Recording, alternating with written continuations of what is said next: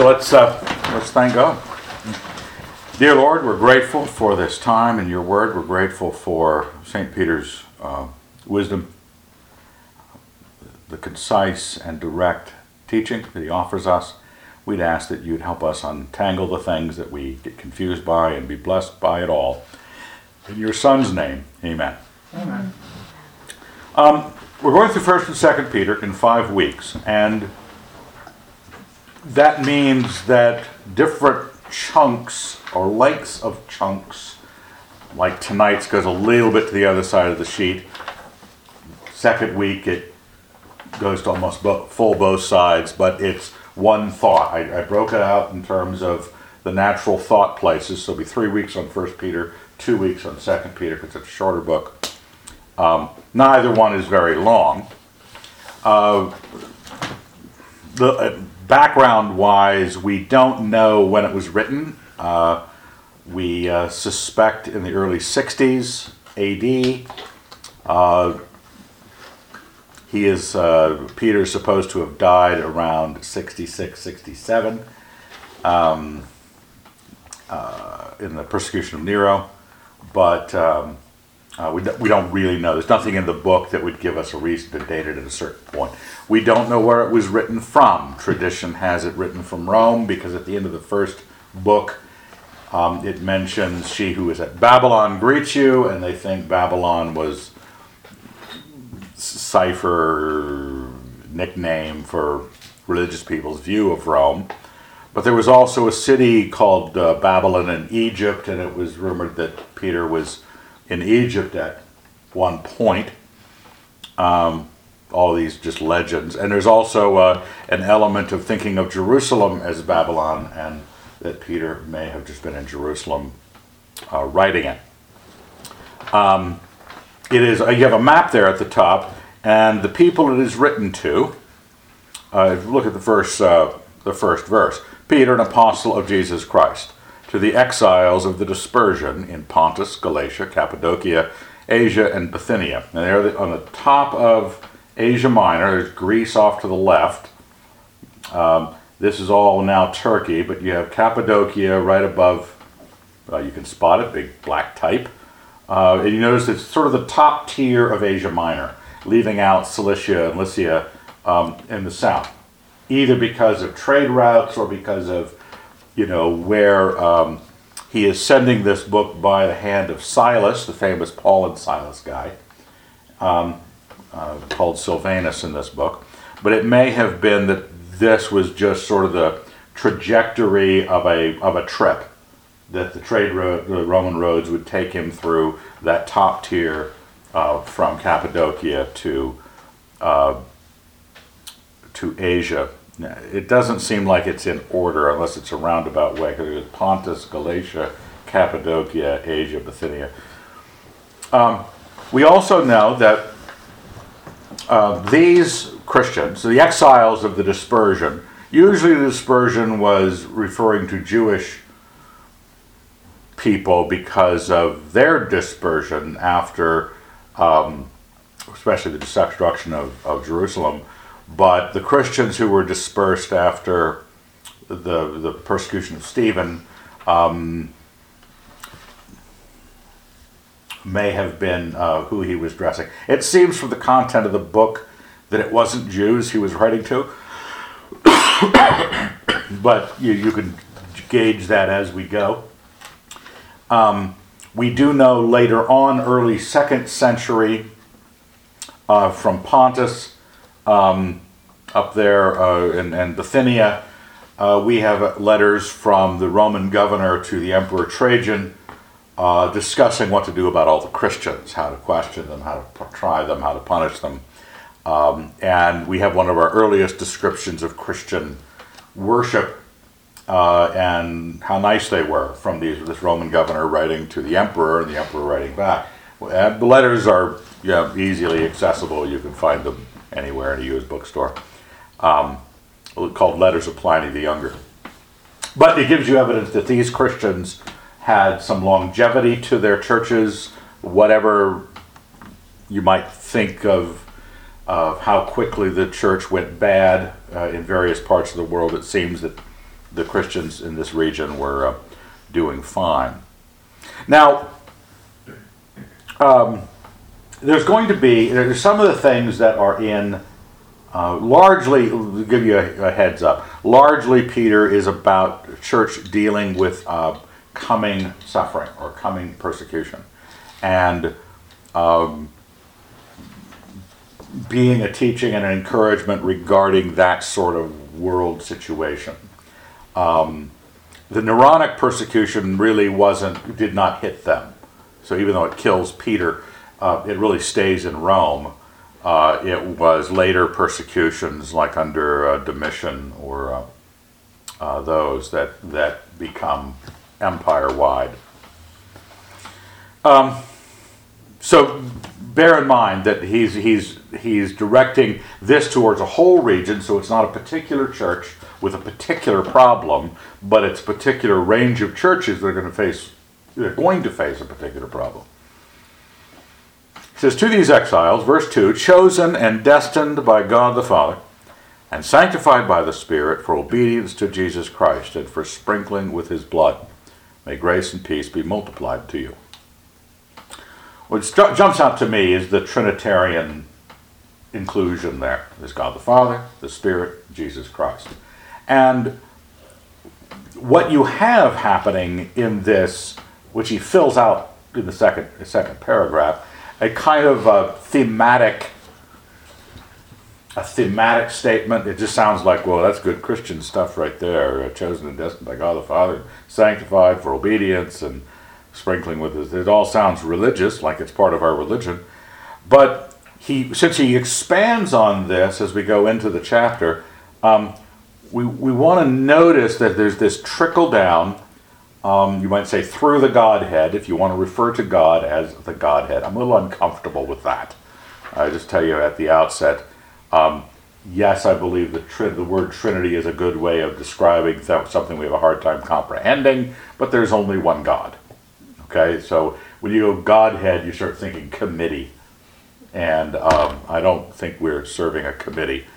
But within the Godhead, if you can work that way, the Father, God the Father, has the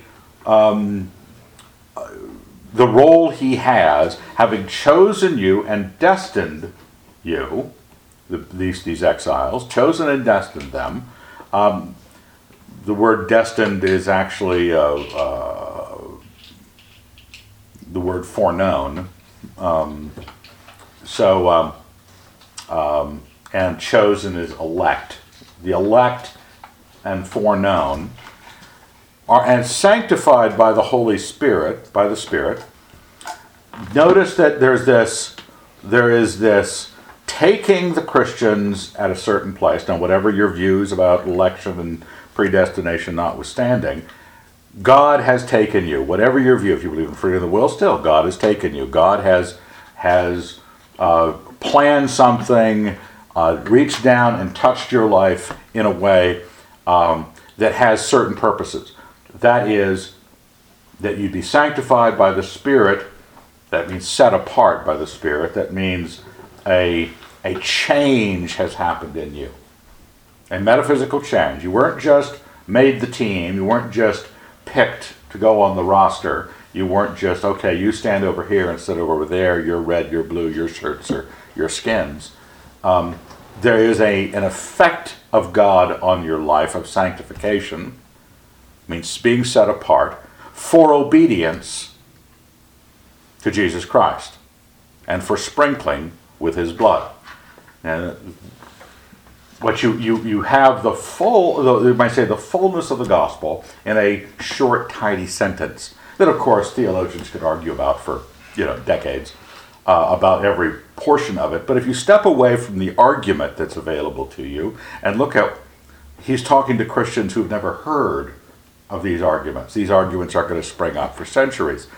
These are just people who have been chosen and destined, or elect and foreknown, set apart, and they understand that this religion, the God of the Christians, has done something to bring about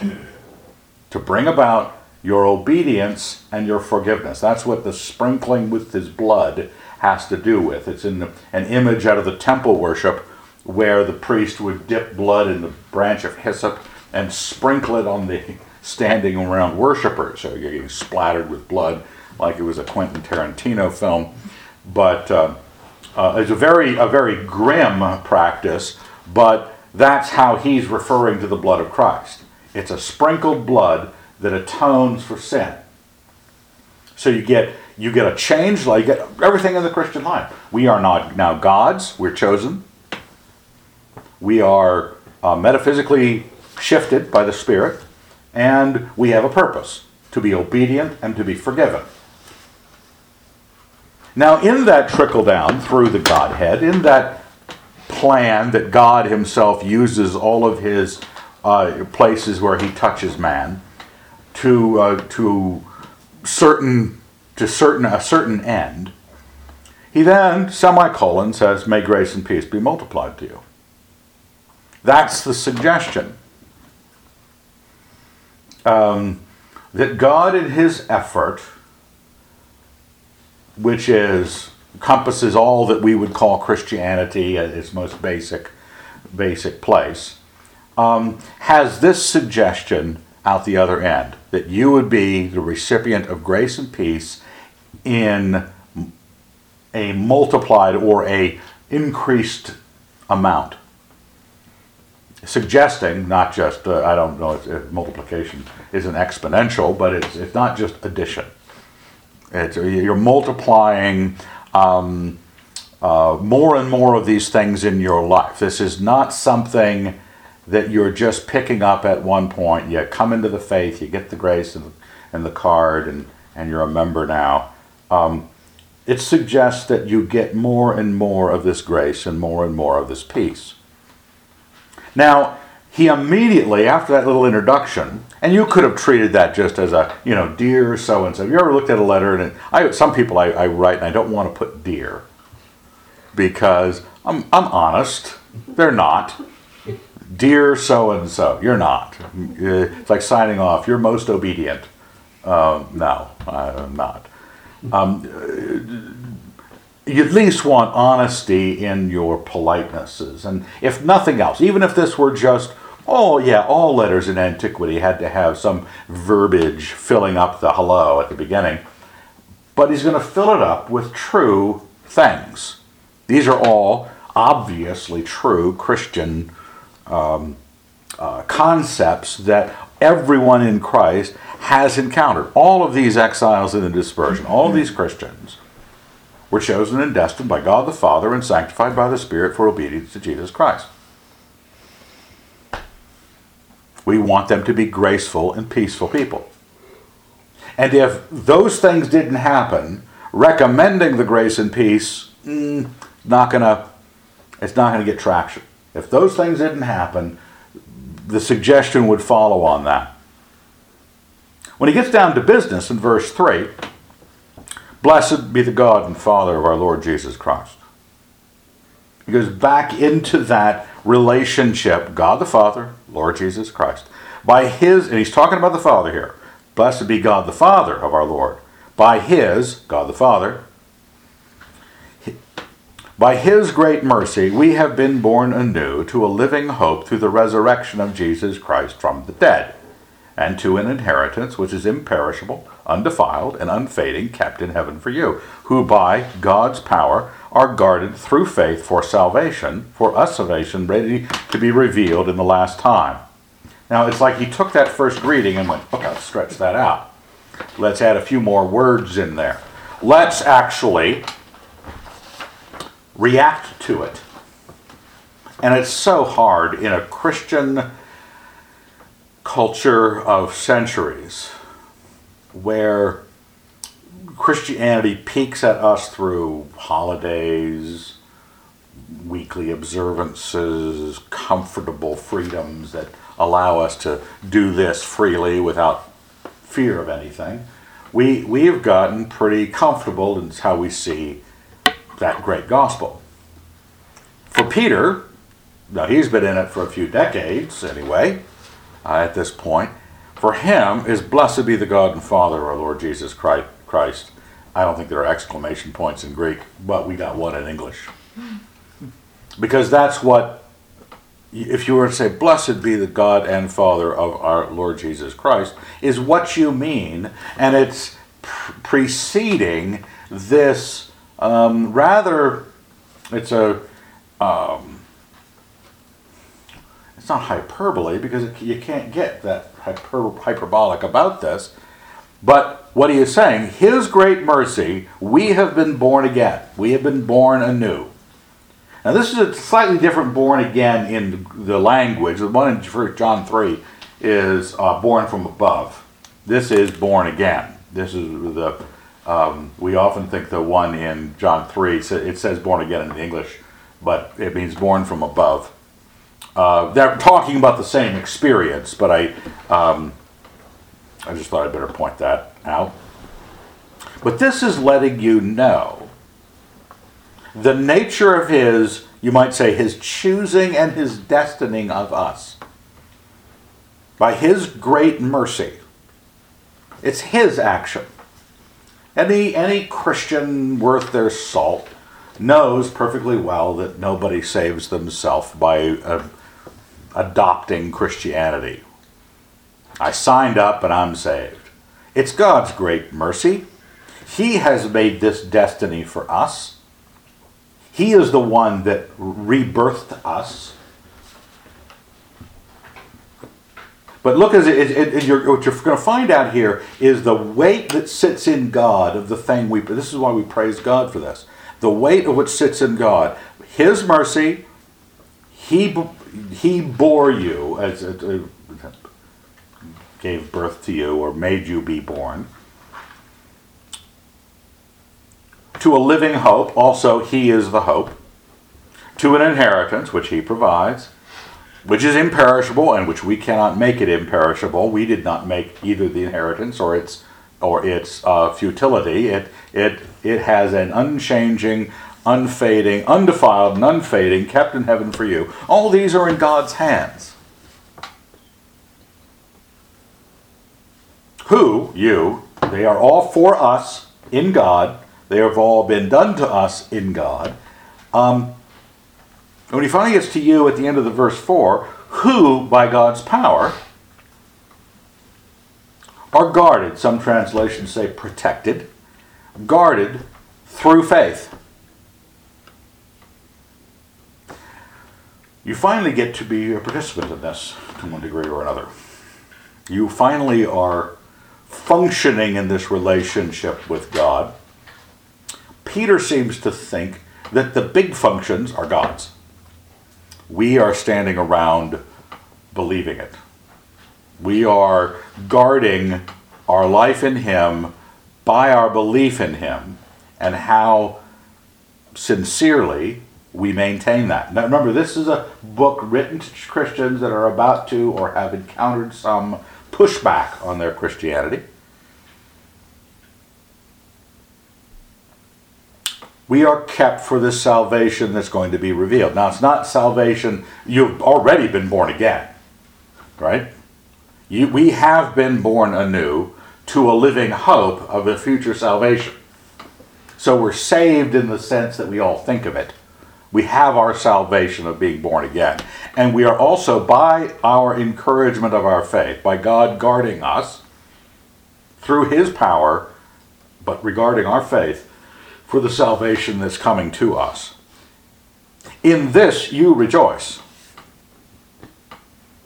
So already in this we praise Him. In this you can't say good enough things about it. And you're facing something, but in spite of that, this is a quality that is going to overcome what is the second part of verse 6. Though now for a little while you may have to suffer various trials, so that the genuineness of your faith, more precious than gold, which though perishable is tested by fire, may redound to praise and glory and honor at the revelation of Jesus Christ. So what we're facing up to is what our doctrine is: God has provided a great salvation. You can draw out the mechanism however you want, but God has provided a great salvation. His Holy Spirit has worked this sanctifying thing in you. It was to the purposes that Christ laid out: obedience to the Son as Lord, forgiveness of sins,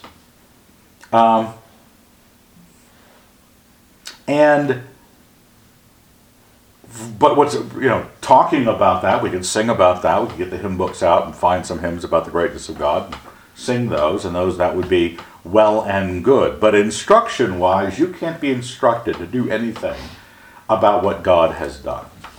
You can understand what God has done, you can study what God has done, but doing something about it, you're not doing anything about it other than praise. You're going to glory in Him, you're going to honor Him. But it's the genuineness of your faith that you're experiencing. Where you are regarding your faith. Because you're guarded by your faith unto that salvation in the last time. But we rejoice in this even though things are going south on us, because we're going to suffer. And you can't imagine the degree of suffering. I don't recommend things like Fox's Book of Martyrs. No, I just don't trust it. It's just a bit of a, hagiography of all these great saints dying horrific deaths. No, probably many of them are true, but I can't be sure which ones. But there are all sorts of sources where you hear about how Christians died in various circumstances. And you can't imagine the comfort of the middle-class American life would be manifestly altered if by doing this we wondered if by the end of the evening some of us would have a stone tied around our neck and tossed into the creek. Because that's what would happen. Or they would burn them. Or they just torture them for a while to see if they can get them to deny Jesus Christ. It's happening in other parts of the world. It's hard for us to wrap our mind around, but he's writing to someone to whom it's going and has presented itself. They seem to be conscious of this. You may have to suffer various trials. But like gold, the thing it's doing is purifying the gold of your faith. And it's more precious than gold, so that the things of you might say, the power of faithful believers will really be the thing expressed, the redound to praise and glory and honor at the revelation of Jesus Christ. That is another way of saying revealed in the last time, at the revelation of Jesus Christ. When that is, what that's referring to, that's up to you to figure out on your chart, if you make a chart. But our faith guards us and is tested through to that time. And at that time, as St. Paul said when he was facing death, 2 Timothy, he said, I've run the race, I've fought the fight. Henceforth there is laid up for me a crown of righteousness. He was looking toward his death, and he knew it was coming, and the genuineness of his faith, what he had suffered, how many beatings he had received, how many imprisonments he'd been under, it all redounded to praise, glory, and honor. Now, I want you to see the things that are being created in us when we have the right view of what's going on with us. Now, we got the wrong view too, but a right, you might say, recognition of the power of God in the gospel. What did it do to you? 2, what is the value of your faith? And what does it face when you go through life? And how is what it faces, and how you, remember, this is the one part that you have some control over. What's your faith doing? The world is controlling whether it does bad things to you, and you're controlling how your faith is growing. Now, I have a verse over on the side here, responding to the through faith issue. because however you design the mechanism of God doing these things to you, you're part of the mechanism, your trigger to it through faith, and it's the thing whose genuineness is at question here, because your belonging to Christ is resting in that, the ground of your faith. It says in Gospel of John 1:12, but to all who received him, who believed in his name, he gave power to become children of God, who were born not of blood, nor the will of the flesh, nor the will of man, but of God. So the being born again, also John 3, that being born again, God so loved the world, that he gave his only begotten Son, that whosoever believeth in him should not perish, but have eternal life. The belief, the faith, is this trigger of this great thing that God has done. You have the duty of protecting what you're supposed to be protecting in you, in the face of suffering, so that you will know, you will know that the benefits that came down to you from God really did, that they have the right kind of result in you, and it redounds to praise, glory, and honor. So I'm getting his praise, I'm getting rejoicing in this situation. And then it says in verse 8, without having seen him, you love him. Though you do not now see him, you believe in him, and rejoice with unutterable and exalted joy. As the outcome of your faith, you obtain the salvation of your souls. So you begin to realize that this thing of your faith, you want to be conscious of what it has shaped itself to be. We should spend more time arguing, you might say, the mechanisms of our faith or the nature of belief than we do about whether God determines you or you freely, God will do what God does. God will do what God does, and it's a wonderful thing. But our response, without having seen him, we love him, when it says in John 20, here on the side, Jesus said to him, have you believed because you have seen me? Blessed are those who have not seen and yet believe. Belief starts to pick genuine value up from the tension of its circumstance. Suffering, right? Though now for a little while you may have to suffer various trials, so that the genuineness of your faith. And then not seeing him, now there's tension. Easy for me, you don't want to think too much about perception. I've been doing some reading on the nature of perception. Lewis writes a little bit about it, and I've been reading something on mystics about the nature of perception. And it's you don't want to go too far there, because stuff starts to get a little weird. But for the most part, we're very comfortable walking through our house. We're very comfortable checking our bank account, even in the digital world of the web. We believe everything implicitly that we see. It's an easy belief. People will say, I believe in what I can see and touch. So we know when we say we can't see him. We know when we say, oh, you're going to be tortured for the next 12 days by the Romans. You either go, okay, really, honestly, do I really, honestly believe this? For heaven's sake. For heaven's sake. Because of the outcome of your faith, you obtain the salvation of your souls. I suppose something rests on it.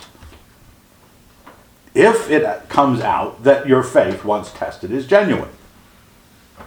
So you're going to want to view, in counseling situations, what you deal with hard times with Christians is doubt. You don't deal with faith. Usually you don't. You have people throwing up their hands and going,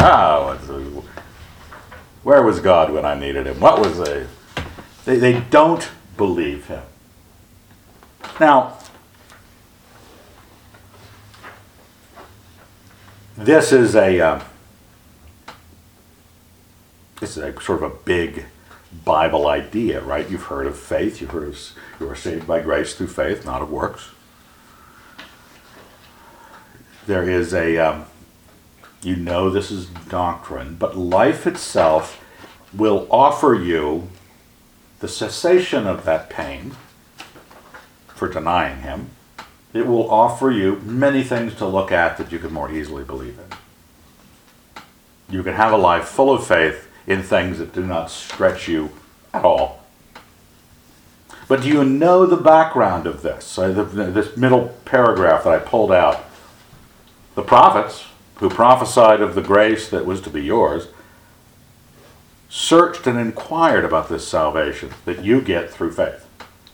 And the grace that we've discussed that God is to be praised for, this great electing and foreknowing and destining you to be sanctified and obedient to Jesus Christ and forgiven, the long time before these guys, hundreds of years before Peter, they inquired what person or time was indicated by the Spirit of Christ within them when predicting the sufferings of Christ and the subsequent glory.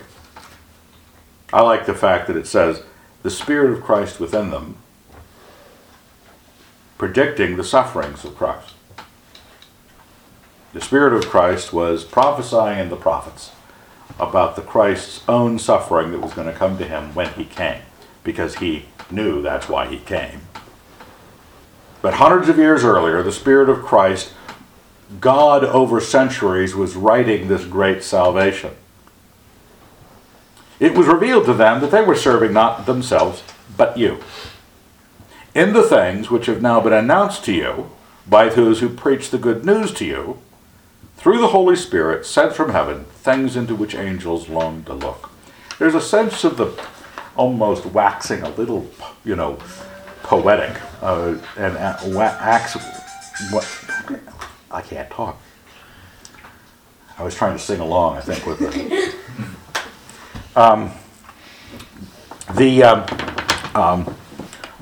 To try to put you in the mode of recognizing up against the unseen and up against the suffering. I have this, how do I know Jesus is right there for me? I don't see Jesus right there for me. Why couldn't he just show me a sign? Why couldn't he? Unseen. Where's your faith? Oh, when someone's going to hurt me. That's a bad thing too. So what are you going to put on the other side? What's supposed to inspire you? Do you realize the story of which you are a part?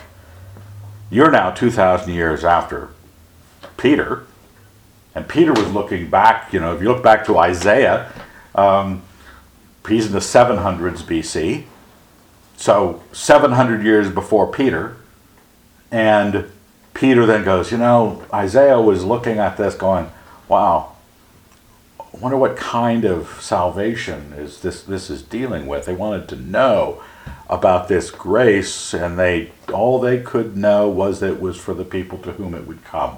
It would be to their benefit, this great news, this great mystery, this great holiness, that work of God in you, the work of God in man.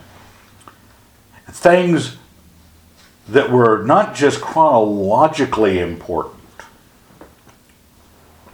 You often see movies where, you get Lord of the Rings sort of things, where there's always some dark, mysterious, many centuries hidden rune carved at the side of a rock someplace, just waiting for the time when the ring would be found, or whatever it is. And you go, oh, that's so important.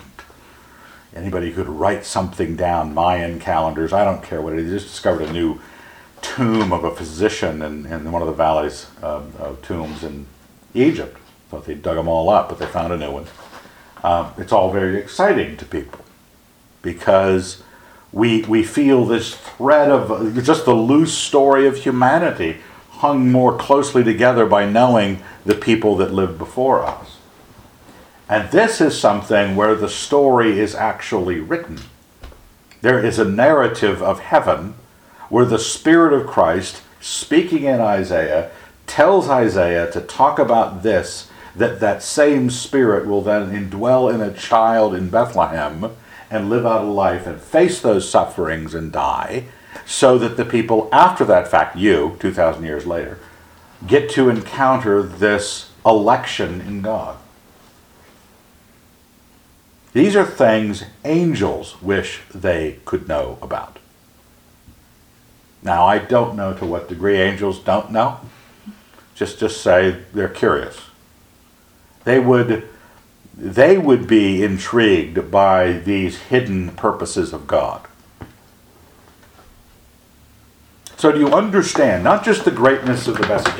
If we had never heard of Jesus Christ, that there was no Christianity, and right in the middle of your week, you're just living out life, typical man, being bad, someone comes to you and said, I have heard of a God who will forgive you because his son died a long time ago, a long far away, and you may be hungry enough for forgiveness that you would really want to believe it.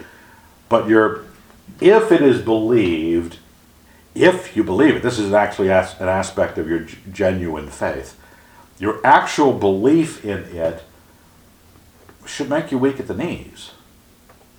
Not because belief makes you weak at the knees, but what you're believing is such a... We were reading Lewis's Mere Christianity last night, and he talks about dismay. When you finally realize what it is must necessarily be. There must be a God, and he must be holy, and you've been very bad. Suddenly you're facing dismay. Faith about things, understanding about things, begins to click with this realization that if I'm saying what I'm saying, if the Bible is true, those Old Testament guys are not just those books I don't like to read as much. They are men to whom the narrative was illuminated a very slight bit so that it would be said 700 years before the Christ. You're part of that story. Therefore, because of this great thing, you're supposed to be redounding to praise and glory and honor and rejoicing with unutterable and exalted joy. I like that, unutterable. I prefer the word ineffable, but unutterable is fine. That means you just can't say it. There's no, you would sound a little silly if you said it, tried to say it all the time you felt it. Peter does a pretty bang-up job here. But you know that you can't speak in that kind of panegyric all the time. It just starts to sound silly, and there's a degree of silence that falls on you in this kind of joy. There's this looking out your eyes at a world that your position in it was part of a huge story of God's purpose, and you are one of the purposes. You were chosen and destined, sanctified to the obedience and the sprinkling. That's for an inheritance that is imperishable, undefiled, and unfading in heaven. All these things are true for you. Therefore, since it shut you up, and you're in a state of joy, and you've been grace and peace are being multiplied to you. You say, well, if I added up all these things, the praise, the joy, the love, the grace, the peace, pretty soon you're a saint. You might try that out. I recommend it. But therefore, gird up your minds. Now, what we face when we realize this huge thing that God has done, we had no part of those thousands of years of his narrative writing, his doing of deeds, his saving of souls. We're just one of the souls so saved. We are one of those few participants whose faith is now in question. Do you believe? Have you sought God? Do you love him? Without having seen him and being asked to suffer in his name, do you pull through? Now, what's interesting here, as I mentioned a minute ago, there is a quality about suffering that rivets the mind, and there's a quality about not seeing that causes us to be less less willing to believe it. And I was just thinking of Mark 4 on the parable of the sower. And when he interprets the parable of the sower, Jesus, to the disciples, he says, around 13, do you not understand this parable? How then will you understand all the parables? The sower sows the word. And these are the ones along the path where the word is sown. When they hear, Satan immediately comes and takes away the word which is sown in them. That really doesn't apply to the situation here. We've got people that are already believers.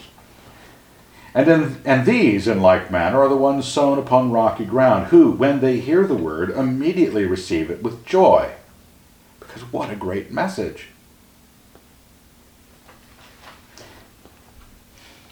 And when they have no root in themselves, but endure for a while, then, when tribulation or persecution arises on account of the word, immediately they fall away. The genuineness of your faith. Suffering brings on a question. Did you believe? Because belief is not a fair weather friend. It's not, yes, I trust you implicitly. And then as soon as you hear that it's going to cost you something to trust your friend implicitly, you wonder. They fall away. And others are the ones sown among thorns. They are those who hear the word, but the cares of the world and the delight in riches and the desire for other things enter in and choke the word, and it proves unfruitful. But those who were sown upon the good soil are the ones who hear the word and accept it and bear fruit 30-fold and 60-fold and 100-fold. You have the three categories. You have the suffering, you have the seeing, or the unseeing, because that's that third group, the cares of this world, the things that I really have to deal with here. Trusting God is not so much of a question, but don't be so religious. I got to be sure that I have enough insurance. I got to be sure that I have all the money things accounted for that I needed to account for. The delight in riches and the desire for other things. We can much more easily believe in both of those are one's negative, tribulation, persecution. One's positive, success in this world. Because success in this world will give you something to look at, will give your senses to believe, something to believe in. Pain will give you a reason not to believe it. And you'll notice that the third group, they hear it and accept it. They believe. And they bear fruit. Now that's, keeping that in mind, Mark 4, it's also in Matthew. We're talking about examining our part of this wonderful thing, the faith. Our life, God is constant. God is faithful. We're just going to affirm that because we're a Christian Bible study, right? We're not going to discuss the doubts some people may have. But we are not always faithful. And trials distract us, and successes distract us. So, what do I do? Therefore, because all that is true, God's wonderful salvation, and you're being tested in your faith, God's wonderful salvation that prophets and angels were just really curious about, but no, not you. Because you needed to see. You needed to not be hurt. Gird up your minds, be sober. Set your hope fully upon the grace that is coming to you at the revelation of Jesus Christ. Sit up straight, put your shoulders back, put on your big girl panties, do whatever it is that you need to do to be sober about what you're dealing with. In the second part of, I didn't get as far into mere Christianity as I wanted to get, but he talks about atheism and liberalism as schools of thought for boys. They were so simple. They were so childish in their claims, their efforts. They just weren't doing the heavy lifting.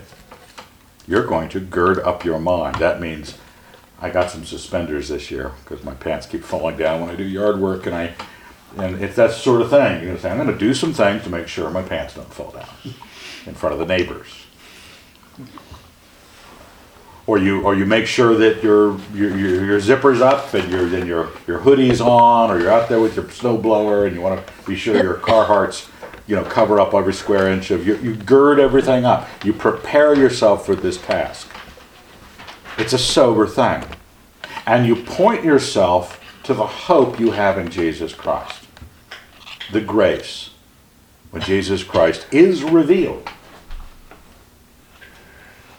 Your hope, remember it says in Romans 8, hope that is seen is not hope. So we have an unseen thing that we hope in that is going to be, that's facing the revelation which we will see. As obedient children, do not be conformed to the passions of your former ignorance. Remember, God has done this to create obedience to Jesus Christ. As children who were raised well, who when mother said do X, I'm sure Chloe has some testimony here, of how quickly and immediately she jumps to the task that she was told to do. I'm sure we all did that when we were young. How quickly and immediately. As obedient children, we've seen them. Sometimes we think they're just little apple polishers or pricks. But we're supposed to be like that. We're supposed to set ourselves apart from the passions of ignorance. Now, it's one of my favorite passages. I love this passage. Because for me, it's like a what are they called? Mission statement. About our ministry and the like. Minds girded up, sober, our hope fully set on the grace to be revealed, and not conformed to the passions of ignorance. Because when you're ignorant, folks, just as a basic truth, you have to have passions to get you to move. Because when you're stupid, you can't come up with reasons. You don't actually craft an idea. It's ignorance. So you have to get the energy to get you to do stuff out of your passions. You fall back on your urges, and your urges are met primarily by things that you enjoy. Money, various desires of life. But as he who called you is holy, be holy yourselves in all your conduct, since it is written, you shall be holy, for I am holy. That was the concluding suggestion. You're about a life in which you are not promised success. In fact, success could hurt you. You're not promised freedom from pain. In fact, you will probably get some pain. So, we're talking about a relationship with a being for whom good and bad in this life are not part of your equation. You have to deal with them, but they're not part of what you're processing. You are saying, I'm so driven by the greatness of this gift and my faith in it, my genuine faith in it, that I am going to take these opportunities to point myself to more holiness, to understand my faith, to understand what I'm believing. That's what you're girding up your minds to do. That's why it says in Romans 12 that you be transformed by the renewal of your mind, that you may prove what is the will of God. We have a task at hand because remember the trickle down of the triune God is his calling you out and sanctifying you was to obedience and forgiveness. That was the point. It wasn't to forgiveness. It was to obedience and sprinkling. So if I don't get there, all these things I'm supposed to be getting at. I'm supposed to be getting at praise of God, joy in God, love for God. And then what are those other words? Praise, glory, and honor.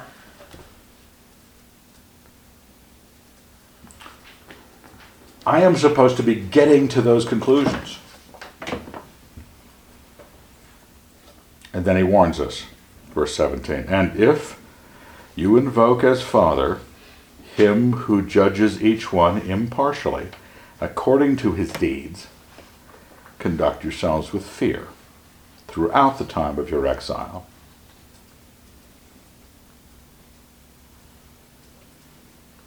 realize that it's not just, a coach at halftime talking a team up about what a great team we are. What, it really doesn't matter if you win or lose. It's how you play the game. And Christians are supposed to be that kind of team. Probably going to lose. Probably going to get killed. We are also need to be reminded what failure of the task involves. We've got fear on the other side. We have the reward of pleasing God on one side, the pleasure of God resting on you, and if you bury your talent in the ground, there's a parable for that too. Cast into the outer darkness where there's weeping and gnashing of teeth. Where the genuineness of your faith was found out. So you're motivated by fear, you're motivated by greatness, you're motivated by the good that has come to you.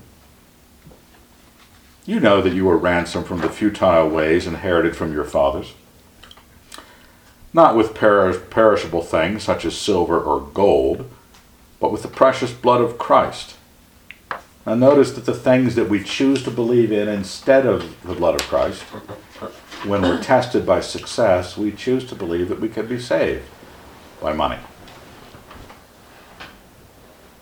Perishable things, you were not ransomed by money. You cannot offer it. What shall a man offer for his soul? His firstborn? Rivers of oil and blood? No, can't do anything. Nothing you can do. But the precious blood of Christ, not the perishable things of silver, but like that of a lamb without blemish or spot. He was destined before the foundation of the world, but was made manifest at the end of times for your sake. Now remember, the Spirit of Christ was telling the prophets this story way back, before the Christ appeared and did the deed.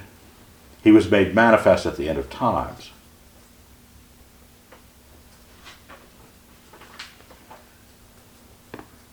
This reminds us that we're not our own. There was which says, you are not your own, you are bought with the price. And this is the price. This is what the message of the gospel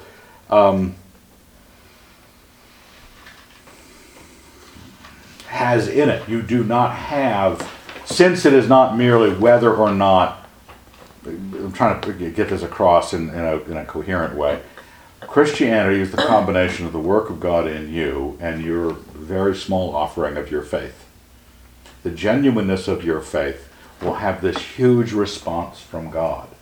It's one of those ungenuine things to think that you can walk into Christianity and walk out.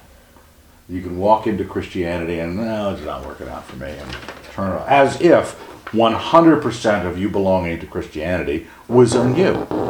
But we're not, part of the genuineness is huge powers are leveraged into action in your life.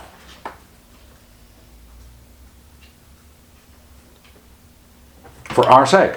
Verse 21, through him you have confidence in God. Through him you have confidence in God, who raised him from the dead and gave him glory, so that your faith and hope are in God. Again, you have the faith, you have the hope, but that's a sliver of the active power. It's probably no power at all. It was power of you over your mind. That was it. Something you probably learned how to do when you were 1.5. Have some power over your mind.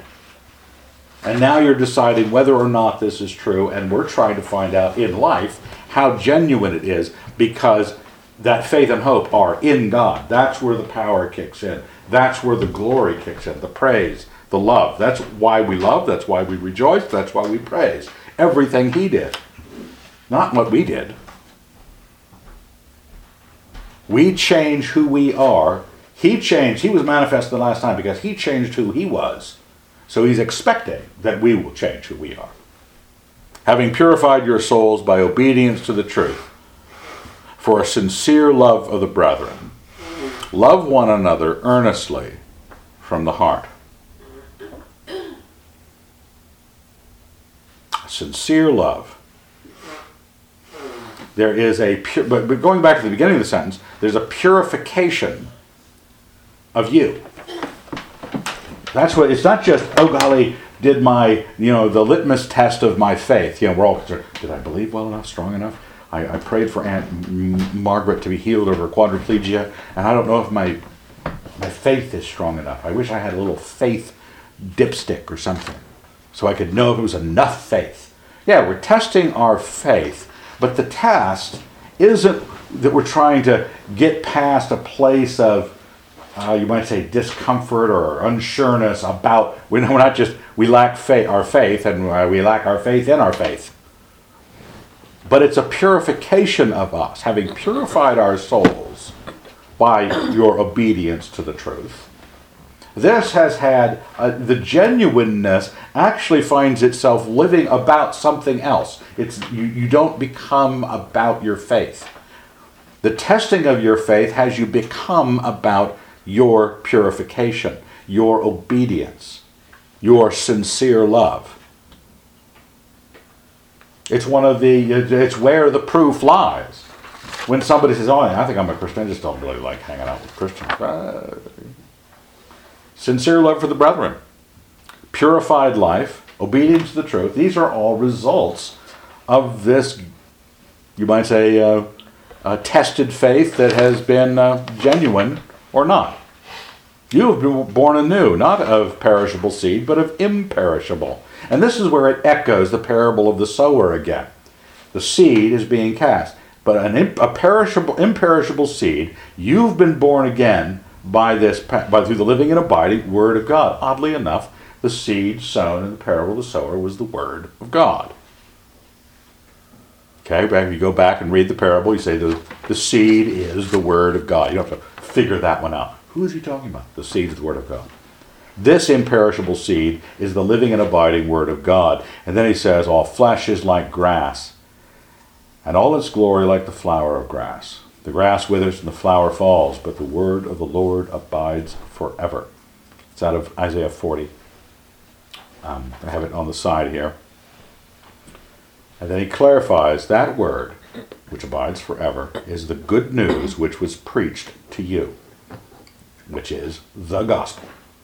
The gospel that we started with, the first paragraph, we're back to, and it says that word that you either, remember that last group, they heard,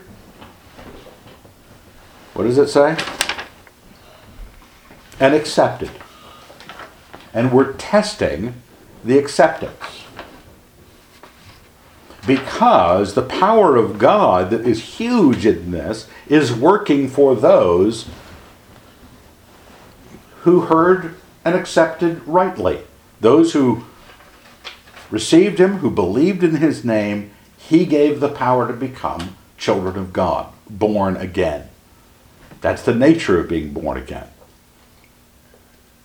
So when you're looking at life, this is the instruction is verse 13. Therefore, gird up your minds, be sober. What are you about in that? You're about taking stock of your circumstance. Do I take every, insult, offense, or things not working out for me as reason to question God? I was on the phone with a guy doing some counseling the other day. That's just one long string of things not working out for him, and he was one long string of doubt. Well, there you go. Other people, they just everything goes right for them. This guy had everything go wrong with him. He's a born loser. Others have everything go right for them, and they also, the delight in riches, the gain of other things, keeps them from being fruitful. The Word of God isn't something that they are being made more aware all the time of where they have placed their hope. Because it said, that's what you do. You gird up your minds, be sober, set your hope fully on the grace that is to be revealed to you. This is what you're testing. This is what you're checking. Is my Christianity something that is a farming, plowing the field in my life, making sure I'm the kind of dirt that received the Word of God in a way that honors what God's narrative of all history has been about? Or am I still kind of set aside for the pleasures of this world? So are you teaching asceticism? No. I'm thinking that those things are either the point and direction of my faith, or they are the background, the reward, the gain. What does he say that people who renounce all that they have, anybody who has given up this, that, and the other thing, will gain as much in this world and in the life to come. We're not being denied those things, but it's whether or not they hold the role of faith in my life.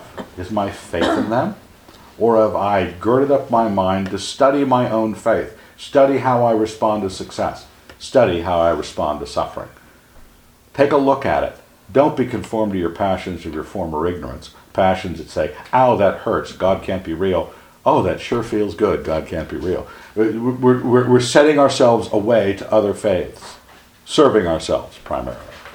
Well, that is about an hour on the mark. I think you should be duly impressed. Let's thank God. Dear Lord, we're very grateful. Thank you. Greet St. Peter for us. We are very grateful that he wrote this down, and it's a blessing. There's so many good things that we didn't even get to look at closely, but many good things. Thank you. In your Son's name, amen.